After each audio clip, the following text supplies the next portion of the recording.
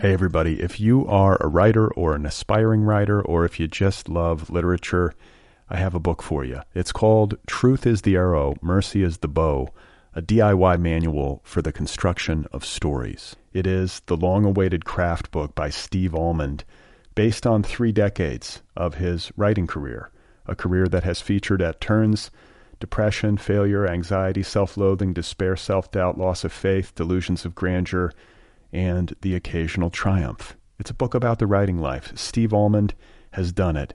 He has embraced it, the full catastrophe, and he has lived to tell about it. The Boston Globe says, quote, "This isn't just a book about writing, it's a book about honesty." And Richard Russo calls it, quote, "one of the best books on writing I've ever read. It's also the funniest by a country mile." Once again, it's called Truth is the Arrow, Mercy is the Bow, a DIY manual for the construction of stories by Steve Almond, available from Zando. Go get your copy right now, wherever you buy books. Hello. The Other People Podcast is a listener-supported program. All episodes of this show, every single episode is available for free. You can listen to all of it for free. I make it available freely. I offer it freely. Your support makes a difference. If you want to support this show, you can do so at patreon.com/otherpplpod. That's patreon.com/otherpplpod. Okay? Thank you. You are not alone. You have found other people. You and I have a friend in common. Every stupid thing that a writer could do, I've done. I think it's really beautiful. Jesus, dude, what a struggle, you know? It was incredible. You know, it was like your head exploded seeing what was really there. And now here's your host, Brad Listy. Just one person at just one time. Hey, how's it going? This is the Other People Podcast. I am Brad Listy. It's nice to be with you. I'm in Los Angeles. We're on fire. There's smoke billowing from the hills. Malibu has been evacuated. Kanye and Kim had to leave their house. It's really been kind of a disaster out here. And then we had the shooting in Thousand Oaks, another mass shooting, and one of the victims narrowly escaped the Vegas shooting last year. I think things are pretty fucked up. I'm just going to go out on a limb. We had the election this week. On a positive note, the Democrats now have control of the House. We have one branch of government. There's going to be a check on power, which we so desperately need. That's not nothing. I think we should celebrate that. I don't think we should be overly positive. I think there's still a lot of danger. I think this lame duck congressional session that we're in right now is going to be very eventful and consequential, and a lot could happen. And much of that might be very bad. So stay awake, stay loud, stay engaged would be my advice. It's like trying to manage the emotions associated with oh God, climate change, cities on fire, smoke in the air quality terrible. Developing a cold from breathing particulate matter. Oh, a shooting not far from home, multiple people dead, crazy, deranged, mentally damaged human being takes gun into bar. It's a bar that my wife used to go to back when she was in college. We know, one of the victims, one of the aunts or uncles is somebody that she knows. It's not that far away, and it just gets to be exhausting. So, I don't know, just trying to parse the week. A lot happens every day in the world, but I think when it comes to the United States of America, it feels like every single week is just this roller coaster of insanity and drama, and it can be a lot to process.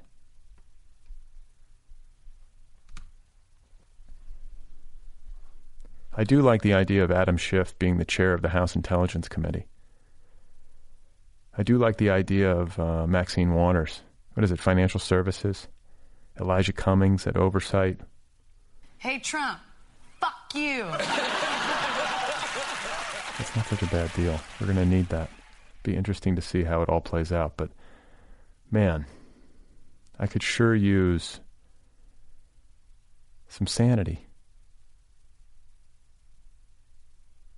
Hey, Trump. Speaking of which, My guest is Lydia Kiesling. She is the editor of The Millions, which is a popular literary website, and she has just published her debut novel. It is called The Golden State, and it is available from MCD Books, which is an imprint of Farrar, Straus, and Giroux. You may know Lydia from The Millions and other places online where she has published literary criticism, which has been widely praised.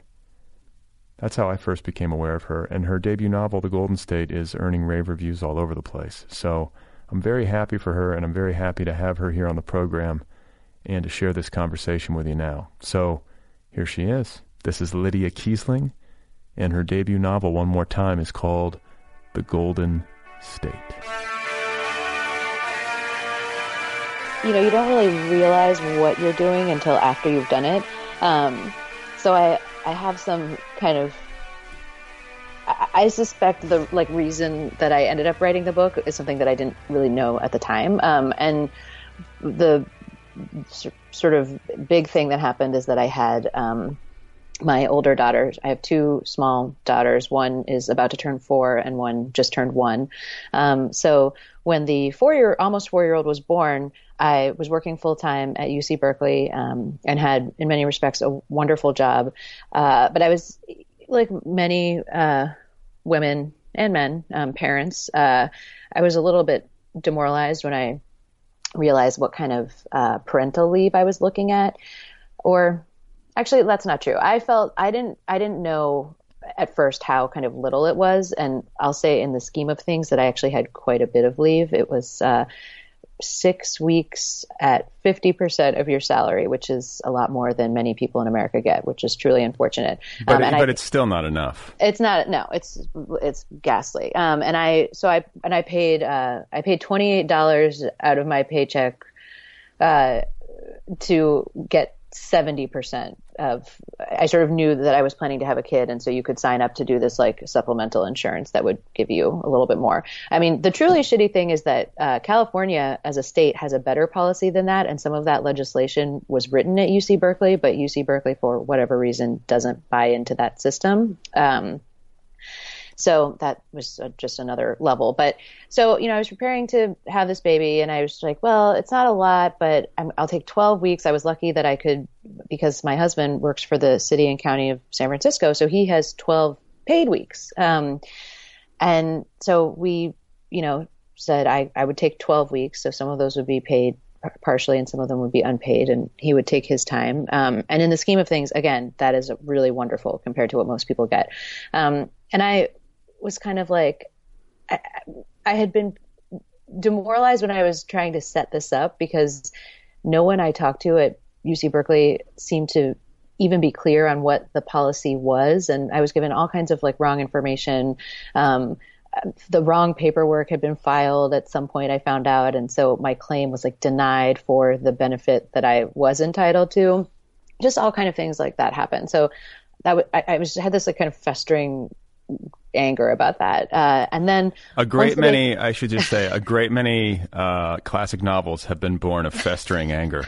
Yes, it's really, well, and initially, I'll get to this, but so I know I wanted to write a novel about bureaucracy because just navigating, UC Berkeley and the UC system generally is just like layers and layers of bureaucracy that don't talk to one another very well. So it just was completely dysfunctional. So that was like festering rage thing, number one. And then when my daughter was born, she was born late. So I, kind of lost 2 weeks of my time right off the bat. And I had always thought, I'm going to be so excited to go back to work. Like there's no question that I would ever leave my job and stay home with the baby.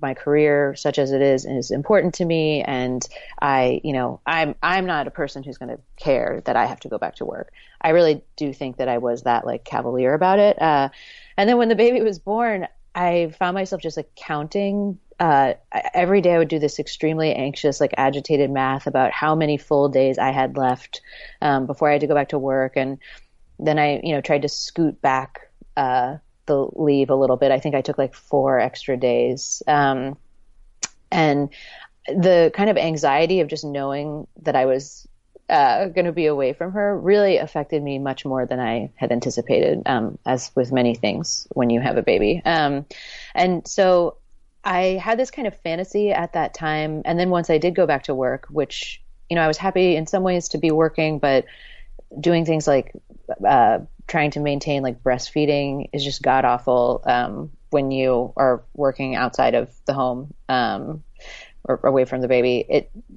Things like that, started to really kind of weigh on me. And I had this kind of fantasy like that everyone was wrong about newborns being hard. Like there's nothing intrinsically hard about the newborn. I know that's not true, but this is how I was thinking. And that the real issue was that our society is so like god awful, that there are all these external factors that make being with a newborn, that's what is shitty about it. And so I had this kind of fantasy about like, if I could just break away and I was just with a baby and, nothing else would matter.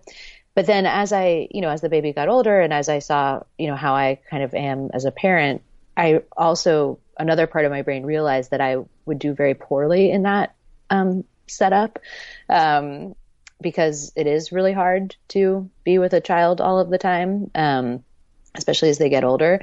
So I think in a way, and that's when I started writing also. And so I think the book was kind of a way of like exploring that fantasy a little bit, because it is about a woman who just goes off to her own space with her toddler. And then, she's kind of miserable, and she's miserable for other reasons. But, part of it is because she's getting what she wants in a way. Okay. That's a really long answer. No, but it's good. And I think that, like, were you aware, and is it accurate to say that, like, the kind of the granular concerns, the minutia of parenthood and motherhood in particular, isn't often addressed in great depth in our literature? Is that? Yeah. So were you aware of that when you were sitting down to write? Were you like, this is something I want to address? Yes. So initially, I mean, the first kind of thing the first sort of vignettes that I wrote from the book were when my daughter was about 6 months old. So I was back at work, and they were more about work. And so they were, as I mentioned, I sort of had this like vision of being able to write the great, like, kind of like domestic bureaucracy novel, because I had read a lot of workplace books. I wrote an essay for the New Yorker page turner about workplace books by women, because usually in the surveys of like the great office novel, it's always this list of books by men, and most of the men are dead. And, many of them are wonderful books. But so I was just kind of curious about why women were not, whether they were writing these books and weren't being included, or they weren't writing the books at all. And both things I think are true in some ways. So I read a lot of these books that talked about the workplace, and I was thinking like, what if like someone wrote The Pale King, except they like cared about people and women. Well, okay, so I want to stop you because you want to know what I almost said earlier when you were talking about wanting to write about bureaucracy? I almost made a Pale King joke, but then I was like, you know what? If I make a Pale King joke, do I have to bring David Foster Wallace into this conversation? Like, it was on my brain. I have to cop to that. Read that one. I mean, I think that level of ambition is what is required to write a bureaucracy novel. But, then I found when I was doing this kind of survey that there are these really great ones that are by women, and they're not like 1,000,000 pages long. And one of them is called The Beautiful Bureaucrat by Helen Phillips. Oh, right. That's a great book. I mean, it's very different. It's not like realist in quite the same ways. But it kind of incorporates issues of like home and hearth in a really interesting way.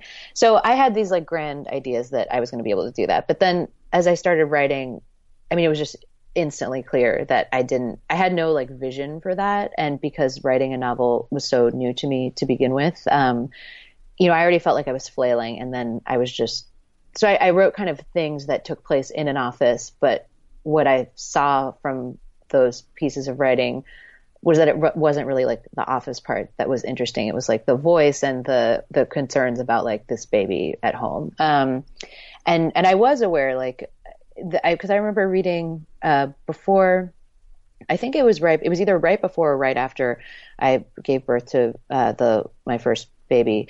I read Afterbirth by Alyssa Albert, which is narrated by a woman who has I think he's a 1-year-old baby. And it's, as it says in the title, it's a lot about, that period of after having a baby. And I just remember being it's very kind of voice driven. It has this very like, almost like abrasive, but in the best way, written in that register. And I remember thinking like, I just haven't read something that's like this. And then when I read The Last Samurai by Helen DeWitt, which I read when my older daughter was still very small, I was struck by the presence of Ludo, her son, the narrator's son, in the book. And yeah, it made me think of how few books I had read where there's just like a baby or a child just kind of always there doing stuff. Hey everybody, if you are a writer or an aspiring writer, or if you just love literature, I have a book for you. It's called Truth is the Arrow, Mercy is the Bow, a DIY manual for the construction of stories. It is the long-awaited craft book by Steve Almond, based on 3 decades of his writing career, a career that has featured at turns depression, failure, anxiety, self-loathing, despair, self-doubt, loss of faith, delusions of grandeur, and the occasional triumph. It's a book about the writing life. Steve Almond has done it. He has embraced it, the full catastrophe, and he has lived to tell about it. The Boston Globe says, quote, "This isn't just a book about writing, it's a book about honesty." And Richard Russo calls it, quote, "one of the best books on writing I've ever read. It's also the funniest by a country mile." Once again, it's called Truth is the Arrow, Mercy is the Bow, a DIY manual for the construction of stories by Steve Almond, available from Zando. Go get your copy right now, wherever you buy books. Well, I want to talk too, because you keep talking about like the rigors of early, like the early days of parenthood, and in particular motherhood. And I suppose if you have proximity to, like if you're one of these kids who is like 12 years older than their youngest sibling, and you were really conscious when your mom was nursing and raising that infant or whatever, you might have a little bit more insight. But I gotta confess, like when we had our first child, I was like, oh my God, like the mom really takes the brunt of it because of the breastfeeding and having to be up every 3 hours. And, it's just inherently, like biologically, in a multitude of ways, more demanding on the mother, but it's grueling. And then then you factor in like that day job and trying to like pump and like all that kind of stuff. And I don't know, just like something that like, I suppose I should have read a couple of books or something and been more prepared, but I found myself adjusting on the fly and being, startled and impacted by just how difficult it is. Well, and I mean, if you are a lucky person, like a privileged person, you might have a sense in some ways of how our society is dysfunctional. But I think, there are few experiences like having a baby to show how just like the basic structure of what people are expected to do, which is, work, but also somehow like raise families, how like completely hostile the way like American society is kind of set up to that premise. And that's not, and it's at every level. I mean, the kind of specifics about how it is hostile and shitty differ according to your class and race and gender, but at every sort of across the board, it is terrible in some way. And basically the only, there's the only way to kind of mitigate how it is structured to be bad is to have money. And even that, is only, money can only do so much, but it does a lot though. You're right. Like having childcare, like, because you talk about like the difficulties of just being with a child who's, especially like a 2-year-old, when they can sort of like us in 3, they can sort of talk back. And, like, it gets more challenging when they're an infant and they're kind of inert. You sort of know, oh, they're crying, feed them. Oh, they need a nap. And you can they sleep a lot, so you have a little bit more downtime. But then the more active they get, the more difficult it gets, and that can grind you down because you're having like negotiations over Legos all day long. And that's not like a natural mode for somebody who, especially somebody who's like into books and adult conversation, like, so I think like just having access to somebody who can like watch your kid for a couple hours, to like have a timeout is an enormous privilege. And without that, it's got to be that much more challenging, like with no ventilation. Well, yeah. And I mean, the way that most people, it's just funny, not in a ha-ha way, to see how kind of screwed you are from every angle, because most people aren't able to not have both parents working. And then, but in order to work, you need childcare. So there's just this bizarre bind that a lot of people find themselves in. And so it's actually kind of like a luxury thing. I mean, there's some people who stay home with their kids because they basically can't afford to work. Like they can't make enough money to pay for the childcare that would allow them to work. And for some people, that's great because they wanted to be home with their kid anyway. But then most people are, one income just does not do the same work that it did for a brief period of time in our history. And so, yeah, then you're kind of like, you might not get any babysitting time to like go and do something else for a few hours. I don't know. I could talk for like 5 hours about how the various ways that people struggle with this. But yes, that was on my mind a lot as I was writing or thinking about starting to write the book. Yeah, my wife was working and we were like calculating it, and it was like, wow, you're doing all this work and it's basically just all going to childcare except for like a few $100s. It's so depressing to think about, it's like the entire paycheck was basically just going to childcare. It was really like the net for us was not much. So you're always trying to weigh those things. And then now with my son needing all this care, like she's got to basically be on him all the time. So now it's like we have one person, and that's me, who's trying to bring it all in. It's challenging. That is a lot. Yeah. And we have it comparatively good. I always have to like flag it, and it's like, it's a little depressing to think about. Like if it's this challenging for us, like what must it be like for people who don't have resources? Something's got to be done. So I want to talk about bureaucracy. Like you keep mentioning this, and I'm actually fascinated by it. Because like really when we talk about bureaucracy, or at least when I'm thinking about it, I'm thinking about human relationships and systems and how we organize ourselves and communicate with one another. And I'm sure you've given it a lot of thought, like more than most, because of this book and because of experiences you had, as a mother, dealing with work stuff and time off and all that kind of stuff. But why is it so hard for human beings to create functional systems of organization?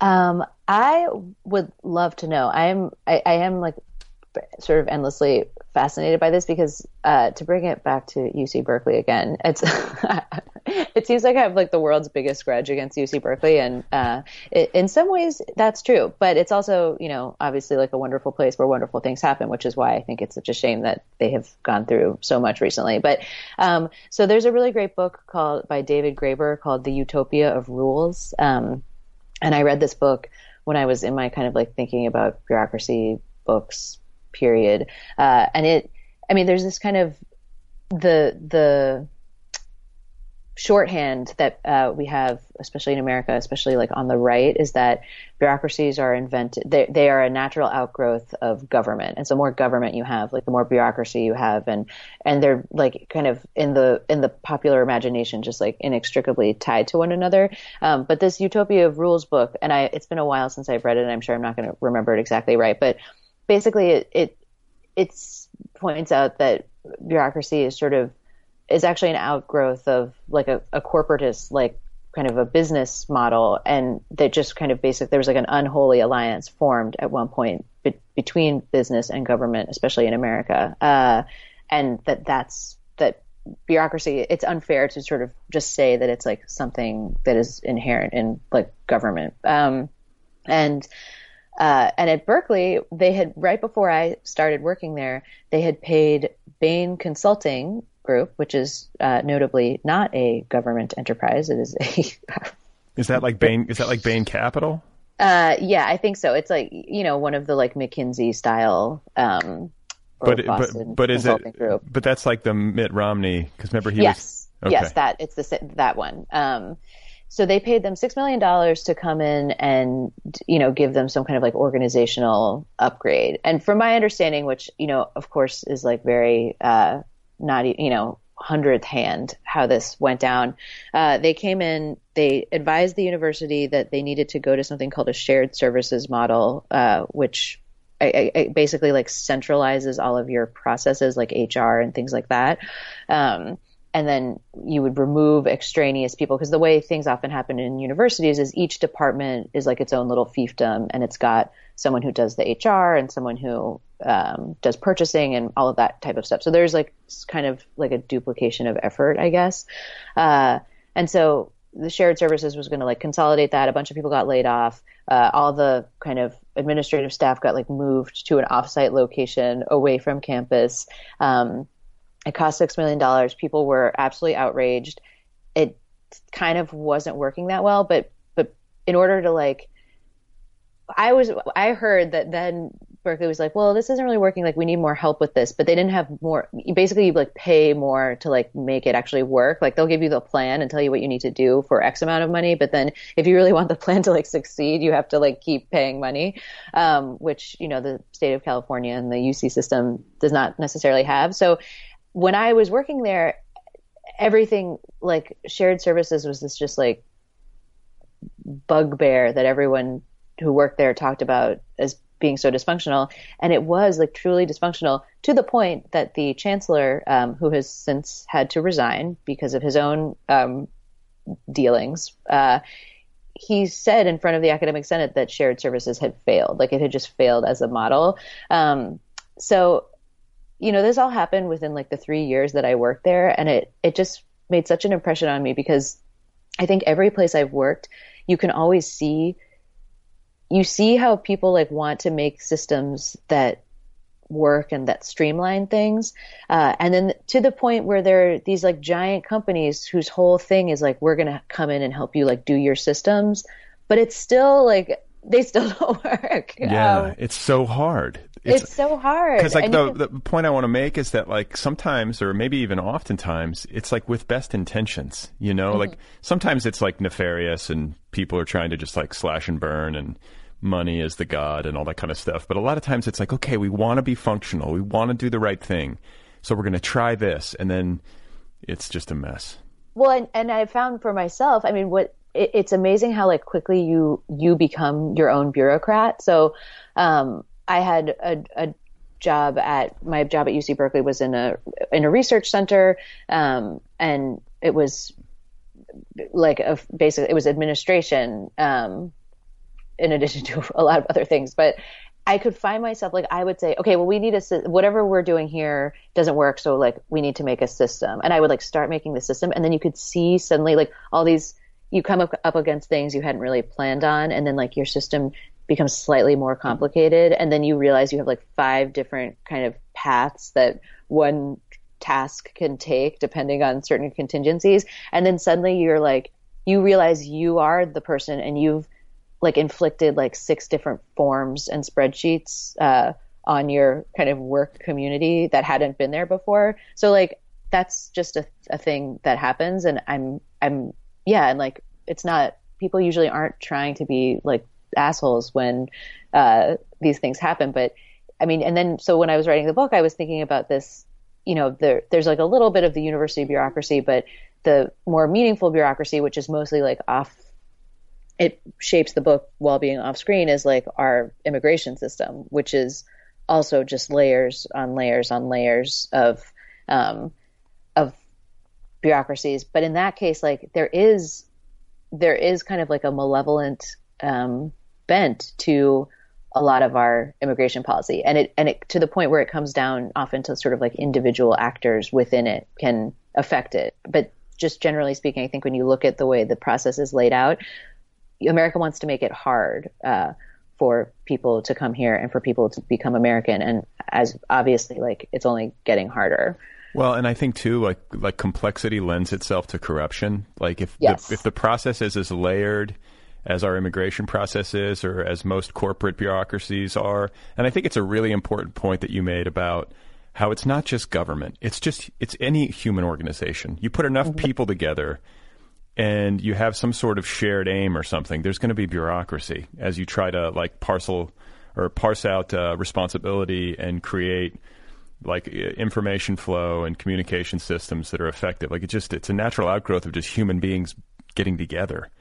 But I think when there's a million layers to it and it's complicated and hard to sort of wrap your head around, that opens the door for people to like go in and mess with a layer, you know, and to find ways to corrupt it and make it harder. Or in the case of like immigration, you know, there's abuse, there's grift, all of it. It's just human beings are messy.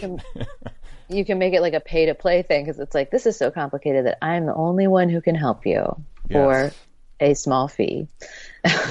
That brings up a good question, because it's like, I guess if you can master bureaucracy, which is what I think effective politicians, like for good and for ill, that's part of what makes them effective, you know, is that they have a full grasp. Like I remember reading this book about Dick Cheney called Angler. Are you familiar with that book? It's by Barton Gellman. He's like a Washington Post reporter.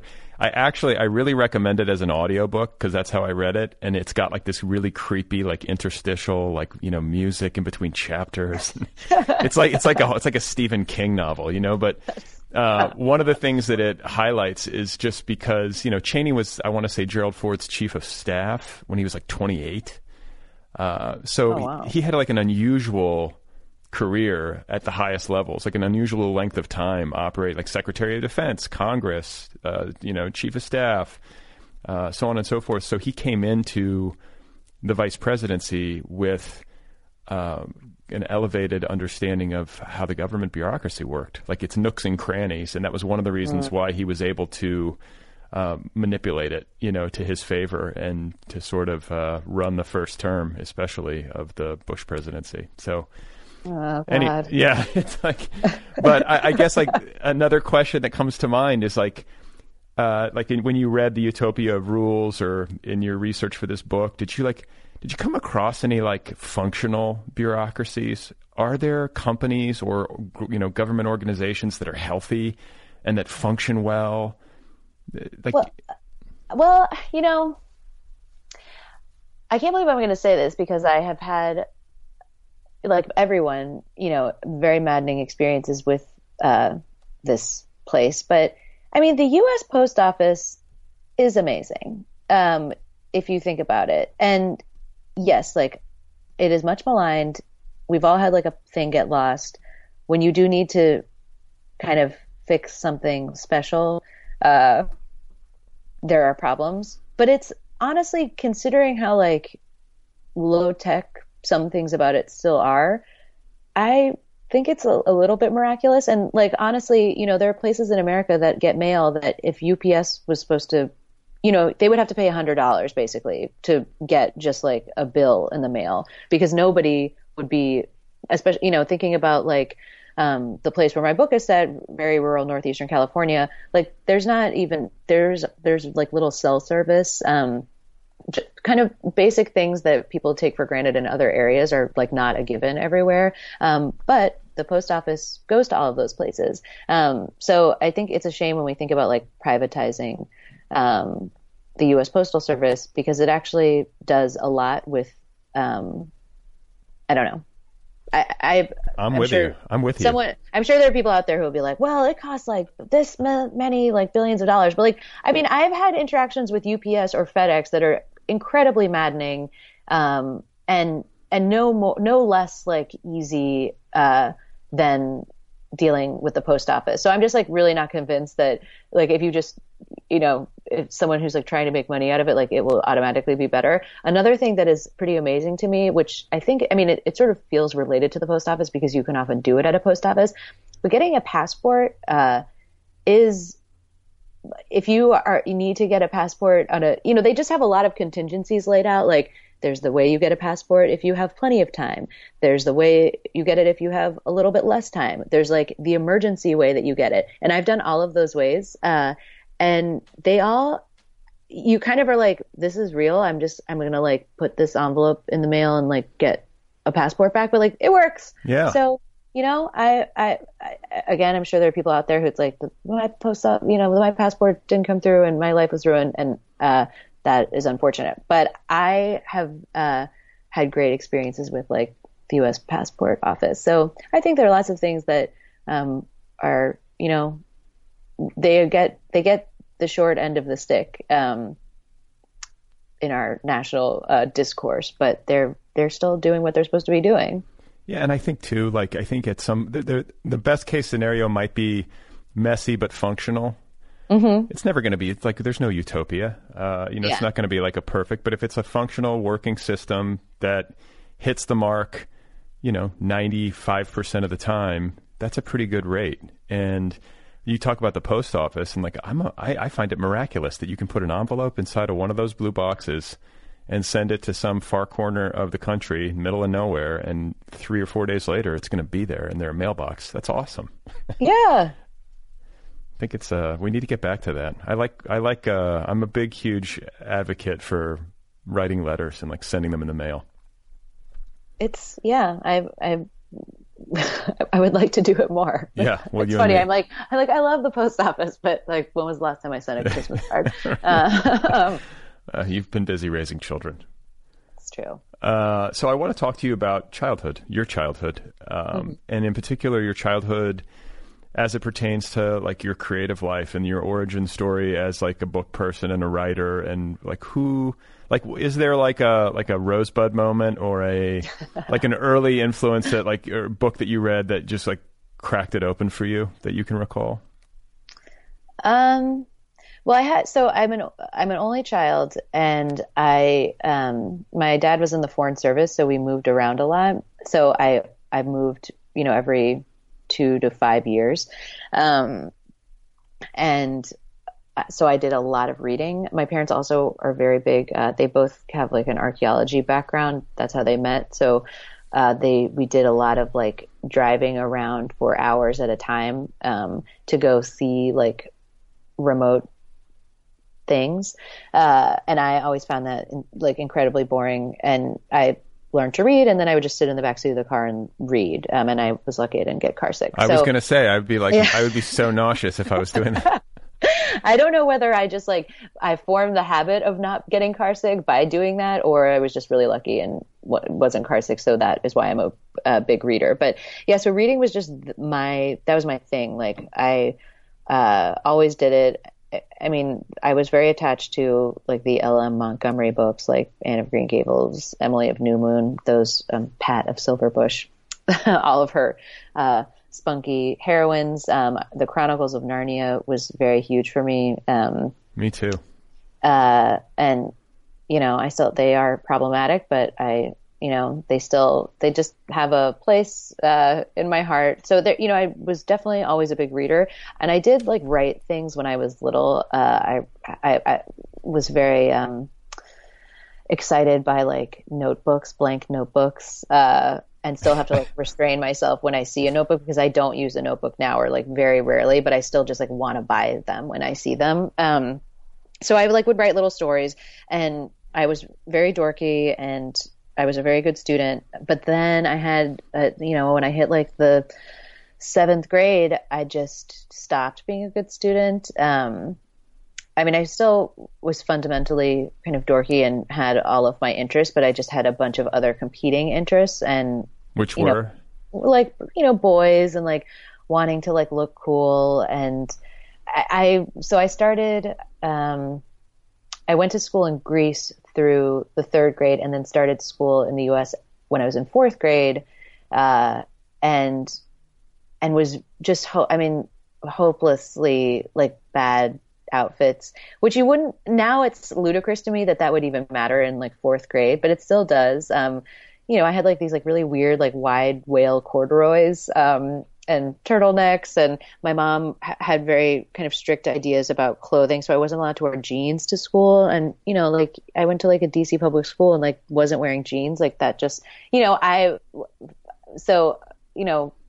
when like puberty started to be more of a thing, I was like, no, like I refuse to like resign myself to these wide whale corduroys, like I'm going to make my own destiny. But unfortunately, making my own destiny didn't really involve like addressing myself diligently to like schoolwork.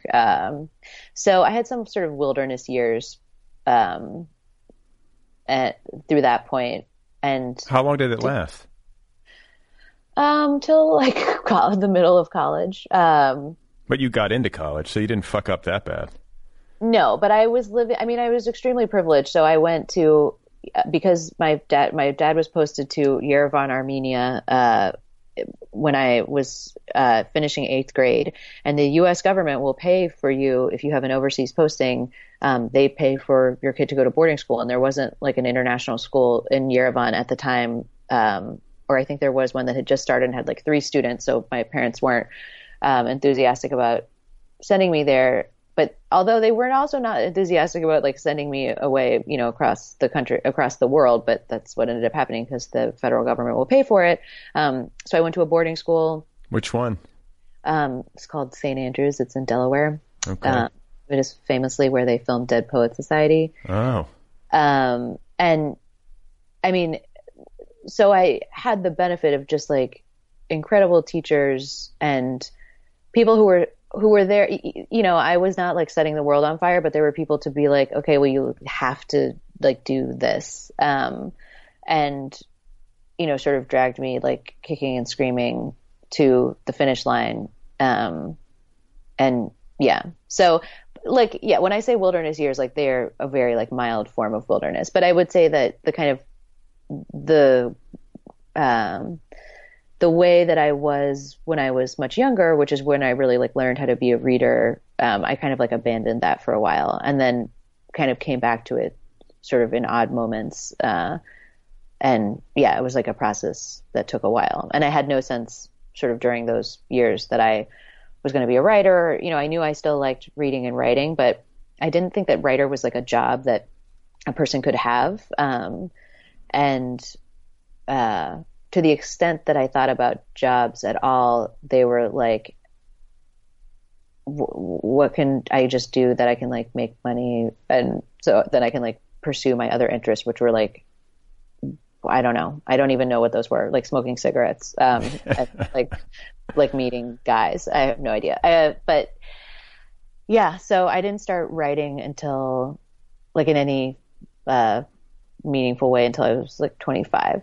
What about like other art? Like, did you have music? Was music a big because I feel like music was so important to me when I was like 15 to 22. You know, that window where I was like so invested. I knew everything. I was like, I would go to the record store back when people still did that, and you know, just like go through the used like CDs and try to find cool things. And yes, I definitely had that. I think that was what all my like my teen feelings really kind of landed in music, as with many teenagers and young adults, I think is the case. So yeah, I have vivid memories. My parents moved back to Greece. They had 2 postings in Greece and then also spent a bunch of time in Greece, like in summers in between those. So there was just like a lot of roving, but Greece was like kind of a central place that I ended up being a lot. And there was a Virgin megastore, and I used to just remember like obsessively going through the racks of the CDs there. And also like music happened to like intersect in a nice way with my other interest in boys because, you know, they're like, it was such a thing, like there'd be boys who were just like so into music and like had to know everything about it. And, you know, music was like both a thing that I cared about a lot, but then also you could like meet boys like through music. It is but it is interesting how music like functions as kind of like a social sorting mechanism, or like there are whole hierarchies created around like what bands do you like and how much do you know about them and how many shows have you seen them? Like when did you become a fan? Like were you a fan before they were a thing? And you know, like all this different stuff. And yeah. It's true. I mean, it's like bureaucracies. Like people just can't have nice things without making them into like these very like complicated sort of weird hierarchies. Right. The bureaucracy of like teen music fandom. Yeah. You ruin everything. So then you get into college, and just so people know as well, you say your dad's in the Foreign Service. He's a diplomat. Mm-hmm. Yeah, he was. Yeah, he is no longer for quite a while. But yes, that's what he was. So he would go to like Greece and be like in the U.S. consulate or whatever, and helping to like improve relations between the United States and Greece. Yeah, like representing U.S. interests abroad, and that can mean a bunch of different things. But yeah. When his last posting was in Athens, and he was the political counselor there. So yeah, he was in the political section at the embassy. Okay, so but I'm like kind of jealous of your childhood. This seems like exotic and interesting. And is that the way you remember it, or was it at the time kind of like, well, I wish we could just live in the States and I could be? I definitely at the time was the latter. I mean, I totally like worshipped everything. I mean, I'm sorting through all these things now at the ripe age of 34. Yes, like the sort of orientation that you have was still very much like to America. I really like glamorized things like ketchup and malls, just like all these like kind of capitalist trappings. I mean, what's funny to me now is that America, if you go to many places in America, you're like, wow, America's like a developing nation compared to like many places in the world. But when I was growing up, it was very like America is where like the like nice fancy stuff is, and like the cool stuff.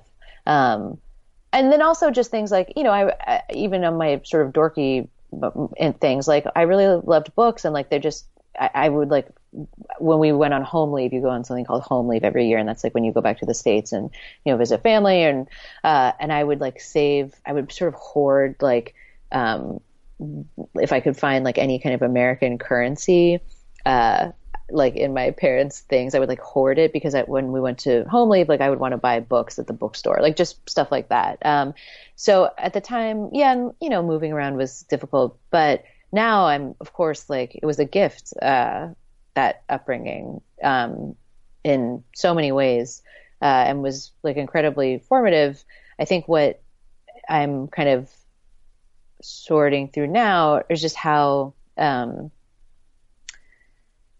I don't know, just how I kind of think about America, and then how I think I guess the narrative that I had about that kind of upbringing was very the like kind of college application essay, because as I said, you know, I was like a shitty student in high school, but the thing that I had, and I was aware even at that time, there was some sort of turning point when you start to see that kind of upbringing as like currency. Sure. You're like, well, I don't have, you know, X, Y, and Z, but I do have this thing that like no one can take away from me, and is like absolutely has nothing to do with like any merit of my own, but it's just how I grew up, and it's like different than some other ways of growing up. So I had this idea, and you know, when I was like applying to college, like my essay was like, when I was like, my first memories are from like living in Morocco, but then, you know, as I become like an adult, you're like, well, there's nothing about that upbringing that like inherently,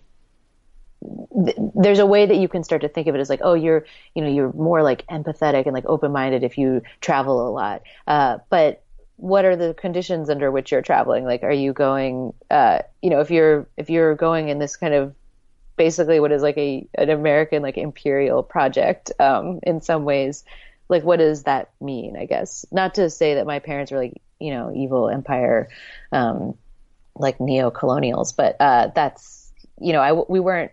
You always have to look at the context in which your upbringing takes place. Let's put it that way. Sure. And, you know, you talked earlier about this, you know, the narratives around America and how it's the nice place with all the rich stuff and the malls and the ketchup. And, you know, these are the kinds of narratives that our political leadership will often reinforce. And then you just reinforce it among friends, you know, in conversation. You sort of like accept at face value certain things if you hear them enough, particularly if you don't have the privilege of traveling outside of the country. Mm-hmm. And, you know, one of the things that I feel stuck on lately. I think I heard someone say it on like a podcast or a news show or something, and I've found myself agreeing, is that like, America's not the richest country on earth. We just have the most billionaires or something like that, and you go to other countries and you see how they've organized themselves and how their bureaucracies work. And like, not that it's perfect, but when the standard of living for the average citizen is way higher and it's obvious, you start to maybe doubt a little bit the solidity of your beliefs and the narratives that you've been fed. And I think that's healthy. Yeah. So, well, that's like, there's something about, I think that the fact that America probably had like toilets and cars before a lot of people in the rest of the world did, like that, those things together just like really helped to sort of enshrine this like idea of American like standards of living in a way that still remains pervasive in America and, in other places too. And people who want to come to America from elsewhere are thinking in many different terms and like weighing many different factors. But I mean, it's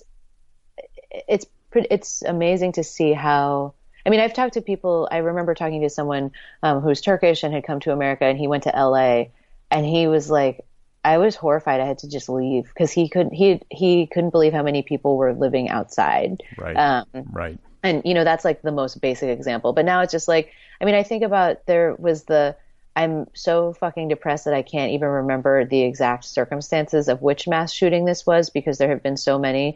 I think it was the one in a high school, and I want to say New Mexico. Again, it's really fucked up that I like don't have the specifics to hand.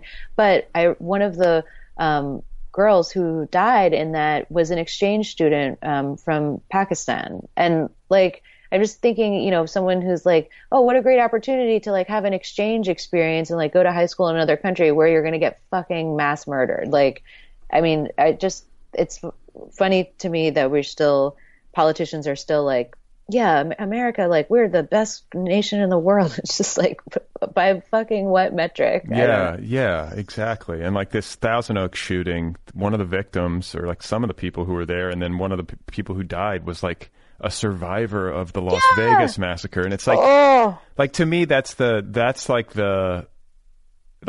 no more glaring example or piece of evidence that our country is deeply dysfunctional and like its soul is broken than the fact that that's even possible, like mathematically. Like, that we have got to do something about these guns. You can't, when you survive, you survive the worst. Hundreds of people died in Vegas, and then you wind up getting shot a year later at another one. Like, that's like, how much more evidence do we need that this is completely out of control? Yeah, it's pretty grim. It's grim. So, what about time to read? We like, just to circle back to like, because I'm impressed. You're obviously a huge reader. I became aware of you as a fan of your literary criticism. But I'm interested, just like because of my own struggles, like as a parent and as a person with a day job, like finding time to get back to books. Like, how do you find time to read amid all of your responsibilities? One thing that is sad about not working at UC Berkeley anymore is that I had a long commute, and so I rode the BART train every day. Yeah. And it was only the actual BART segment is 35 minutes, so I would do 35 minutes twice a day. But it's amazing how much reading I did in that period, and I am a really fast reader, so I could like get a lot done. And it really kind of left a hole that when I didn't have that. And I would love to say that it's because I have kids, but it's really much more that I have a phone. And I'm sort of, right now I'm trying to write a book where I need to read a lot of stuff in order to do that. And part of it is that the books, I have too many sort of jobs that I'm trying to do at once, and I need to sort out my life in some pretty serious ways in terms of like what I'm doing during the day. So I'm in like a period you're like your own individual bureaucracy. Yes. I really am. And I'm like underfunded right now as a bureaucracy. So I'm I'm like doing some reorganizing. I have not paid a consultant to do it for me, as of this point. But, so I need to like sort of build in like reading time during the day. I'm still kind of operating the way that I used to, which is like the reading time will just sort of materialize like at other parts of the day, but it's clearly not like,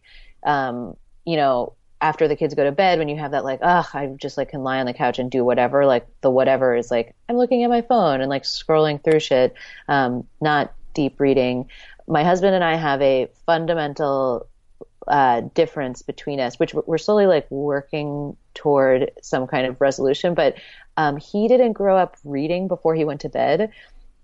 So he like I spent my life, getting into a bed, you like read your book until you fall asleep. Like that's just how I would go to sleep. And when my husband and I started dating, it was just crushing to me because he'd be like, I hear pages turning. Gotta get a Kindle, man. It's just like, this is so like uncivilized. How can you just like get into a bed and like turn the light off? No. This is, I need, you're singing my song because my wife likes to like turn the lights out and just like shut down. And, and I'm like, no, I need a bed. And if I turn my side of the bed, not her side of the bed, but I have a little light on my side of the bed. If I turn that on, she's like, I can't sleep. Yep. And I'm like, wow, I don't know what to do about this. Like, we're at an impasse. I got to get like a headlamp and like go into the covers like I'm 7 years old or something. Yeah, my husband would be like, well, you could go in another room. And I'm like, that's not the same. That like I could read in another room anytime. Like this is my bedtime thing. So I slowly stopped. I lost the habit. But then actually we've been married 6 years, and have been together for like 11 years. Sometimes we read in bed, and both of us do. And that is really great. So I want to really keep up that like hard work that we are doing together.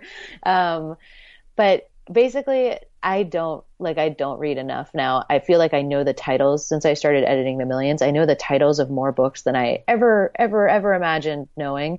And I have huge piles of books in my house. Many of them like arrive unsolicited, and just make a huge sort of mess in my home, and I like stare at them and just feel bad because I want to read them, but I know I never will. And so I guess the answer is like when I read now, it's because there's a reason that I have to read this book. So now I just need to like sit down and do it. But the reading for pleasure, just kind of picking something up because it's there, or like I'm a huge rereader historically, and there are books that I like read every year basically. Like what? Which books?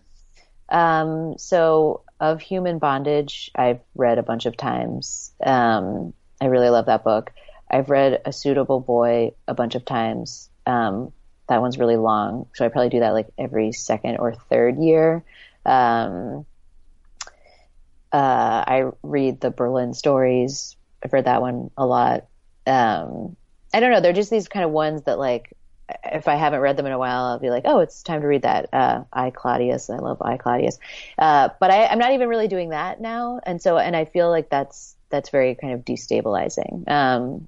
So I need to get like my reading practice back. Somehow. Me too. I'm a better person when I'm reading.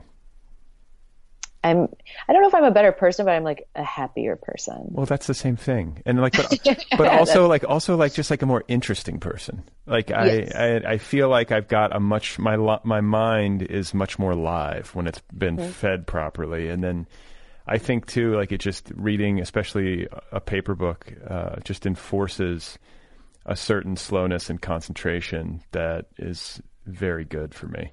Yes, absolutely. But I got to figure out when to do it. So I'm always asking people how they get it done. And then what about like the new book and then your like writing ritual? Because you just said briefly about, your job editing the Millions. Mm-hmm. So for people listening, like the Millions is a, long running literary mag online. Mm-hmm. Yes. So have been basically how I was able to write this book is that I knew I wanted to. Basically, the writing that I had done previously, I had always done like nights and weekends, or early mornings, nights and weekends. And that was before I had a kid. So I would like either be working full time or I was in grad school and working. And then the writing was just like I would like stuff it in somewhere, and I could do that. Once I had my daughter, I just like completely lost the ability to do that. I think some people are able to. I just couldn't. I was like overloaded with things, and I stopped. And so, but that corresponded with like I had started to get some sort of better bylines, was actually starting to be able to like make a little bit of money from writing, and had, would like get emails sometimes from agents like, I like your voice. Like, are you working on a book? And so it started the very time that I stopped basically being able to write was the time that my writing seemed more feasible, like as an enterprise. And so I talked with my husband a lot, and, we needed money. But I was also knew that I like really wanted to write, and that I was, life is short. And there's no time like the present. So, right. I think I wrote about it in my Year in Reading, which is this like annual series we do at the Millions where people talk about things that they read over the year. And I did that once. Yes. I was going to ask, I feel like you probably did. It's been running now for like 14 years, and I've had many like wonderful writers and readers on there. And and mine's always like just basically sort of a feelings diary. And I mentioned in it that I had wanted to like quit my job, and Max, it turned out, who is the founder of the Millions, he wanted to quit his job, which was doing the Millions, but it actually wasn't his job. So what is amazing about the Millions is that Max made it into what it is while working full time in something completely unrelated, and raising 3 small children with his wife Lauren. So the Millions has always just been like a thing that's his nights and weekends thing. And he, after doing it for over 10 years, was just really burned out. And then he found out that I was kind of looking for a change. And he was like, why don't, I can pay you this stipend per month, which basically I sort of calculated that if I like did work 2 hours a day, it'd be $25 an hour, which seemed like, before taxes, which seemed like that was fair and reasonable. And it would almost cover the child's daycare. And I was lucky that my husband had good health insurance, and he could like cover our rent. So my husband and I agreed that we could do this for a year, and I could try and write the book. So that was great. And that is how I was able to write the book. But I also got pregnant and had another kid after that year. So then the money part the money just doesn't work. And even, though I was like very lucky to sell my book, like that, the way you get paid for a book is like over a period of years, and like, heavily taxed, and like, it just doesn't, it's sort of like you have an okay paying job for like a couple of years. It's how it like works out. But with 2 kids, with the daycare anyway, so there's like all these like economics right now that are not really working out. So I'm kind of, I'm like figuring out what to do about that. And I am trying to write another book. But I'm also trying to do like sort of some like freelance, like copy editing type of stuff. And you got to find a new bureaucracy to join. You got to like, insert yourself into a human catastrophe. Yeah, actually, it's funny. Well, and I think too, like I like to apparently do jobs for like, no more than 3 years at a time, and then like lose my shit, abandon the job, like write a book about it. So maybe I could just like keep doing that. But yeah, I mean, they're all, none of these, I hope I don't sound like too complainy. Like these are like good problems to have, but, yeah, I don't know. Well, I think it's I think it's relatable. I think most people who are trying to raise a family and write literary fiction or literary nonfiction have to run this gauntlet, like at some point, if not like the whole time, Yeah. And what about the new book? Are there any hints you can offer? I mean, you sort of spoke a little bit to it, I think, earlier, but. So it's about a family, the Foreign Service family, in a former Soviet republic, and it's about them and sort of the various people from other countries who gather so it takes place in Azerbaijan. And so far, I mean, it's very new. I don't know how, maybe it's not going to go all the way. I don't know, but that's where it takes place. And yeah, it's about like in the period of time after the dissolution of the Soviet Union and at the start of the kind of not the first, because there have been many, many influxes of foreign people interested in the oil reserves in what is now Azerbaijan, but the sort of more recent iteration of that in the 90s. So I'm trying to like read and learn about that period of time. Why do you like to write fiction? I'm not sure. I think it's because, I mean, I like writing, and I was writing other things, and then I started having, I don't know, they're things that I'm like to think about and get on paper and work through. I mean, some of it really do, I think, is like what I do instead of when I should like be paying a therapist. I can relate to that. I mean, I think a lot of people can. It helps me like sort through things and visit places and frames of mind that I want to go back to for whatever reason. And it lets you do that in a way that other kinds of writing don't, or I haven't found a way to make them do it. So all the kind of writing that I mean, when I started writing, I was writing about books, because that's kind of was like, I know I read books and I know how to write an English paper. And so this is just a vehicle that I can use to like figure out how to write. But what I think the people who did enjoy my writing, and some people obviously don't, and that's fine. But they responded to, it wasn't like they were like, wow, she's just like has so many like great observations about books. Like they might have liked what I said about books, but I always got the sense that it was more sort of the way that I said it. And I did like write about like personal things, and that's what I liked. And I'm interested in the fact that you began by writing about books and writing criticism, and then took a stab at a novel, and like how that has affected your approach to criticism or your desire to continue writing in that vein. Like once you've put a book out and, seen it be subjected to the critics and everything else, that's got to be an interesting process.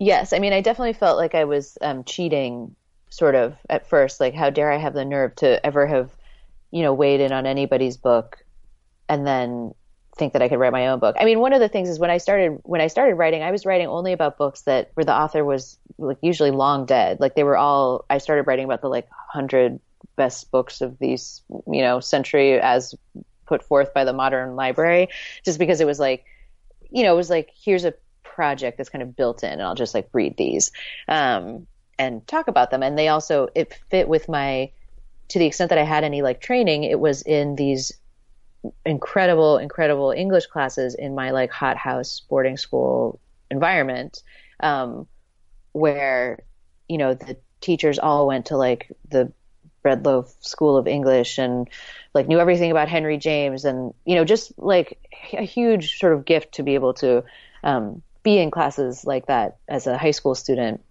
And so that was like what kind of sort of training I had. And so that was what I felt possible. So I was like, oh, okay, I'll just like read old books and talk about them, because I sort of have a skill set, but I can make it more fun. And this was the time that blogs were taking off or had taken off. And, I used to read like Gawker and Jezebel and Wonkette, back when Wonkette was very different than it is now. And I found, I liked the sort of like fun, bloggy, snarky voice. And so I was like, what if I talked about old books, but also used that voice? And, to some of the results were better than others, but that's what I started doing. And so I wasn't thinking of myself as like a book critic, but because I started doing this and was like writing for a book site, people started sending me new books and asking me to review them, and I'm very grateful that happened, because that's that was like a path to being a writer for me. But it's also like I didn't show up somewhere and like knock on the door and be like, hello, I'd like to be a book critic now. Well, so, okay, this is like ultra fascinating to me, because it explains your appeal to me. Like the reason I think you resonated with me as a critic is because I was reading those sites too. And I guess I didn't like pick up on it in an explicit way, but I obviously was picking up on it implicitly and like responding to it. So like Lydia Kiesling, it all makes sense to me now. Thank you.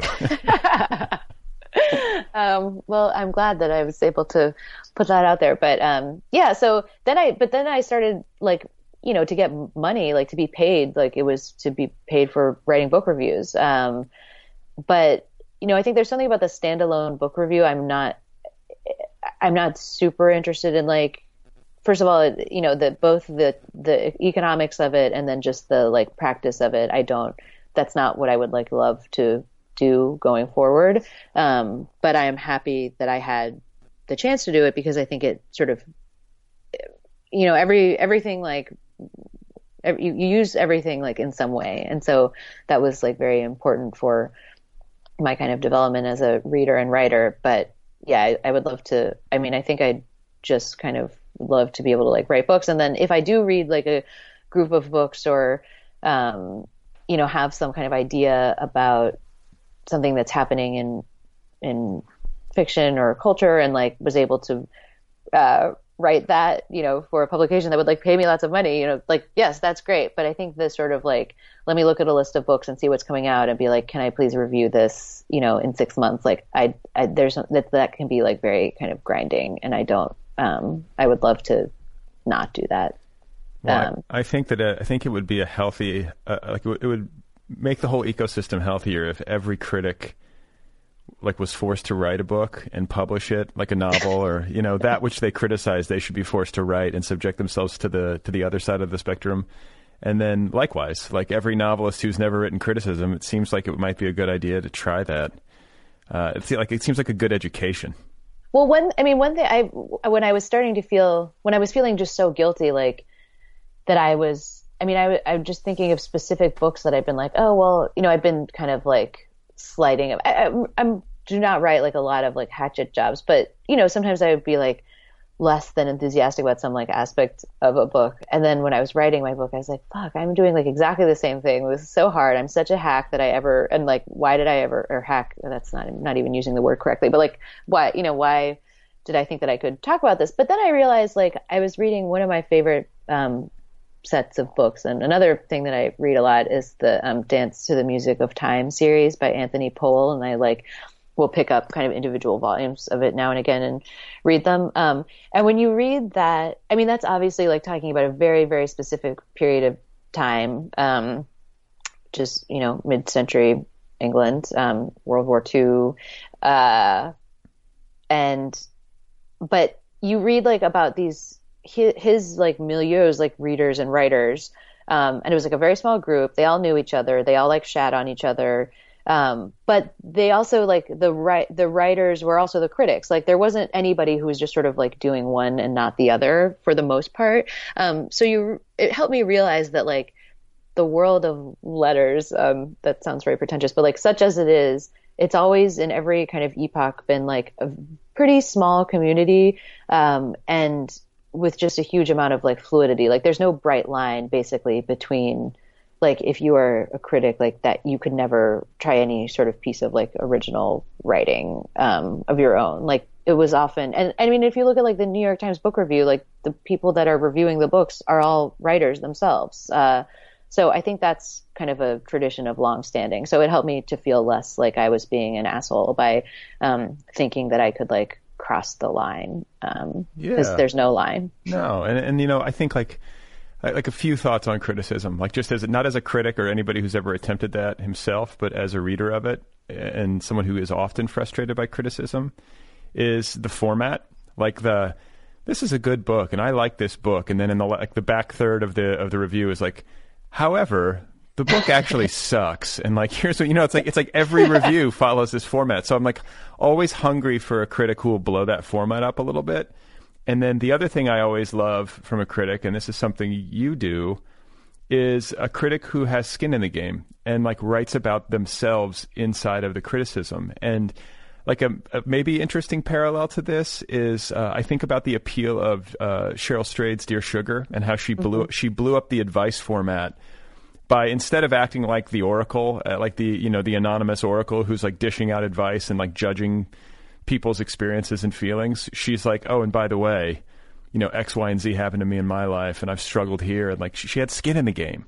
Yeah. And so like if you do that, then I think like the hard news or the snarkiness or the strong feelings that might not necessarily be positive become much more palatable to me as a reader. It's like, oh, okay, now I feel like there's some ground under my feet or something. And if in the absence of that, I'm less trusting, and it also just feels, I don't know, less human, feels meaner, you know? Yeah, well, I mean, there is something about sort of revealing, and of course there's obviously like a lot of kind of performative elements to revealing your like subjectivity or, you know, showing that like kind of human side. Like, of course, like that's its own, there's an artifice that exists there also. But I do think that it helps to, I mean, one thing that's been interesting about the last few years is, for me, is seeing like the kind of decline of like authority, or both in ways that are good and ways that are really disappointing. Like, you just see these publications or workplaces that you admired so much, and then you find out that they are run by people, and sometimes the people are not great, and things like that are happening.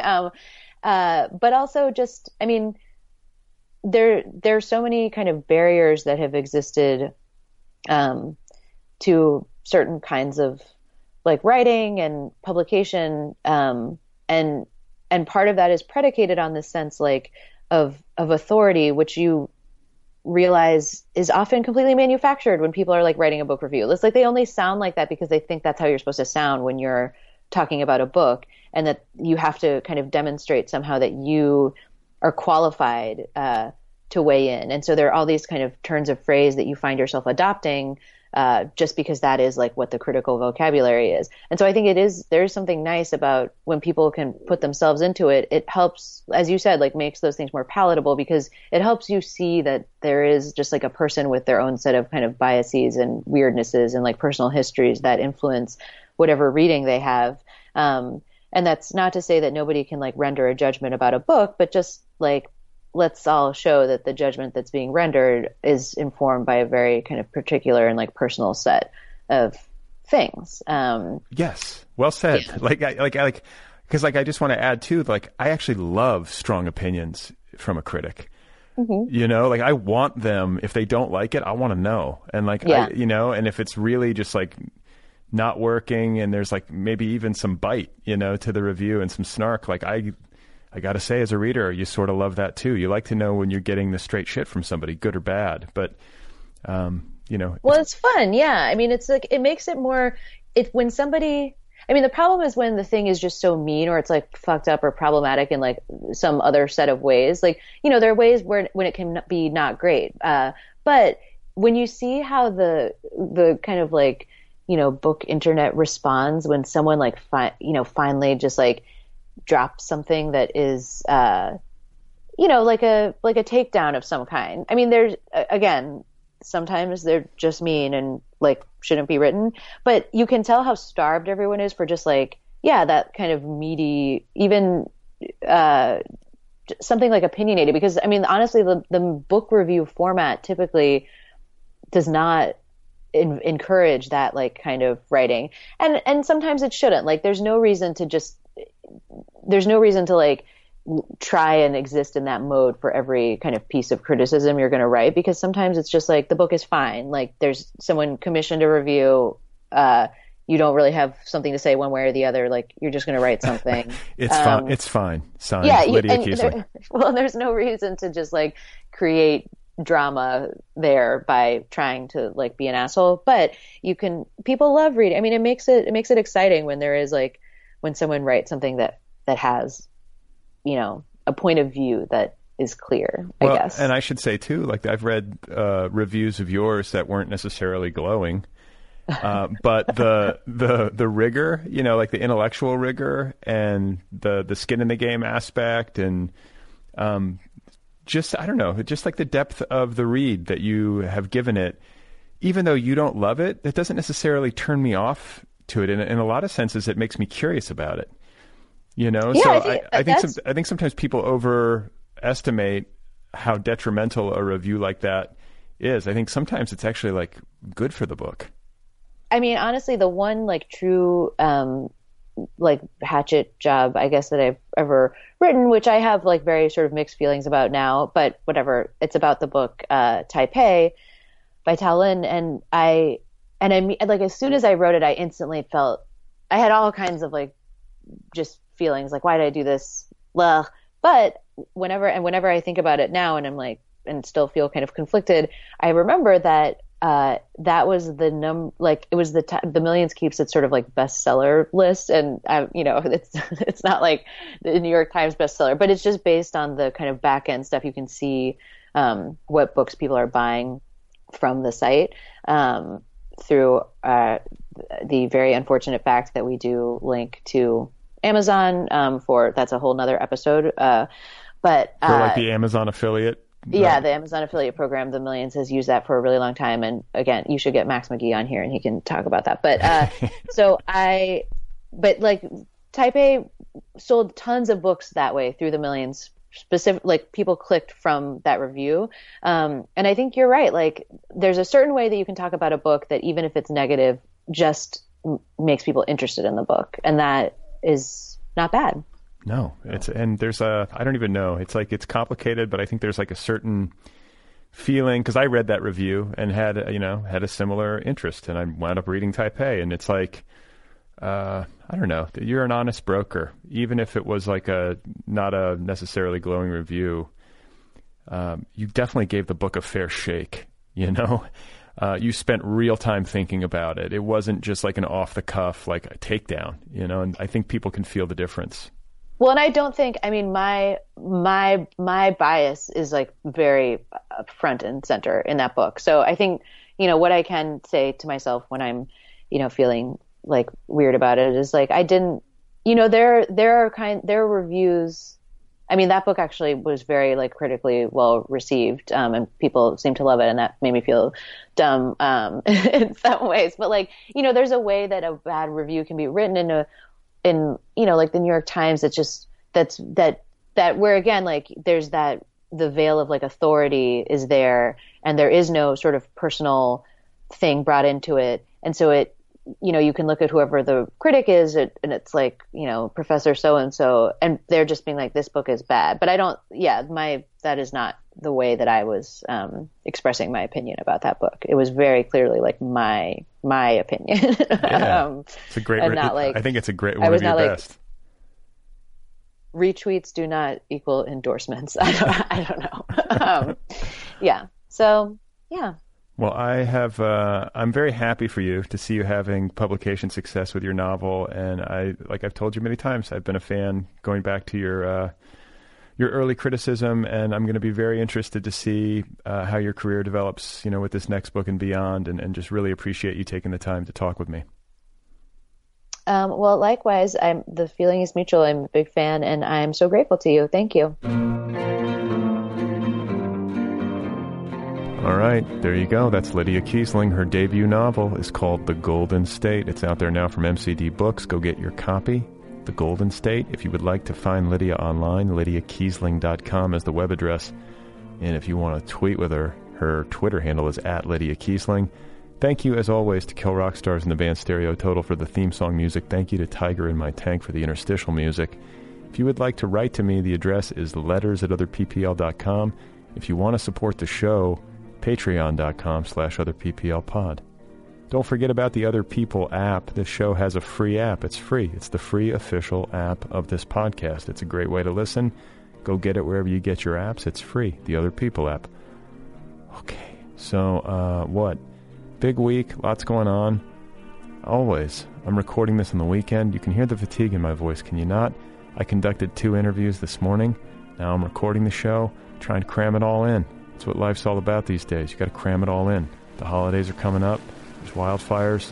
There's political unrest. We're living through times I never quite thought I would ever live through. That's okay. That happens. We're human beings. The earth is turning. Things have happened on this planet for a long time, involving people. Hey, Trump.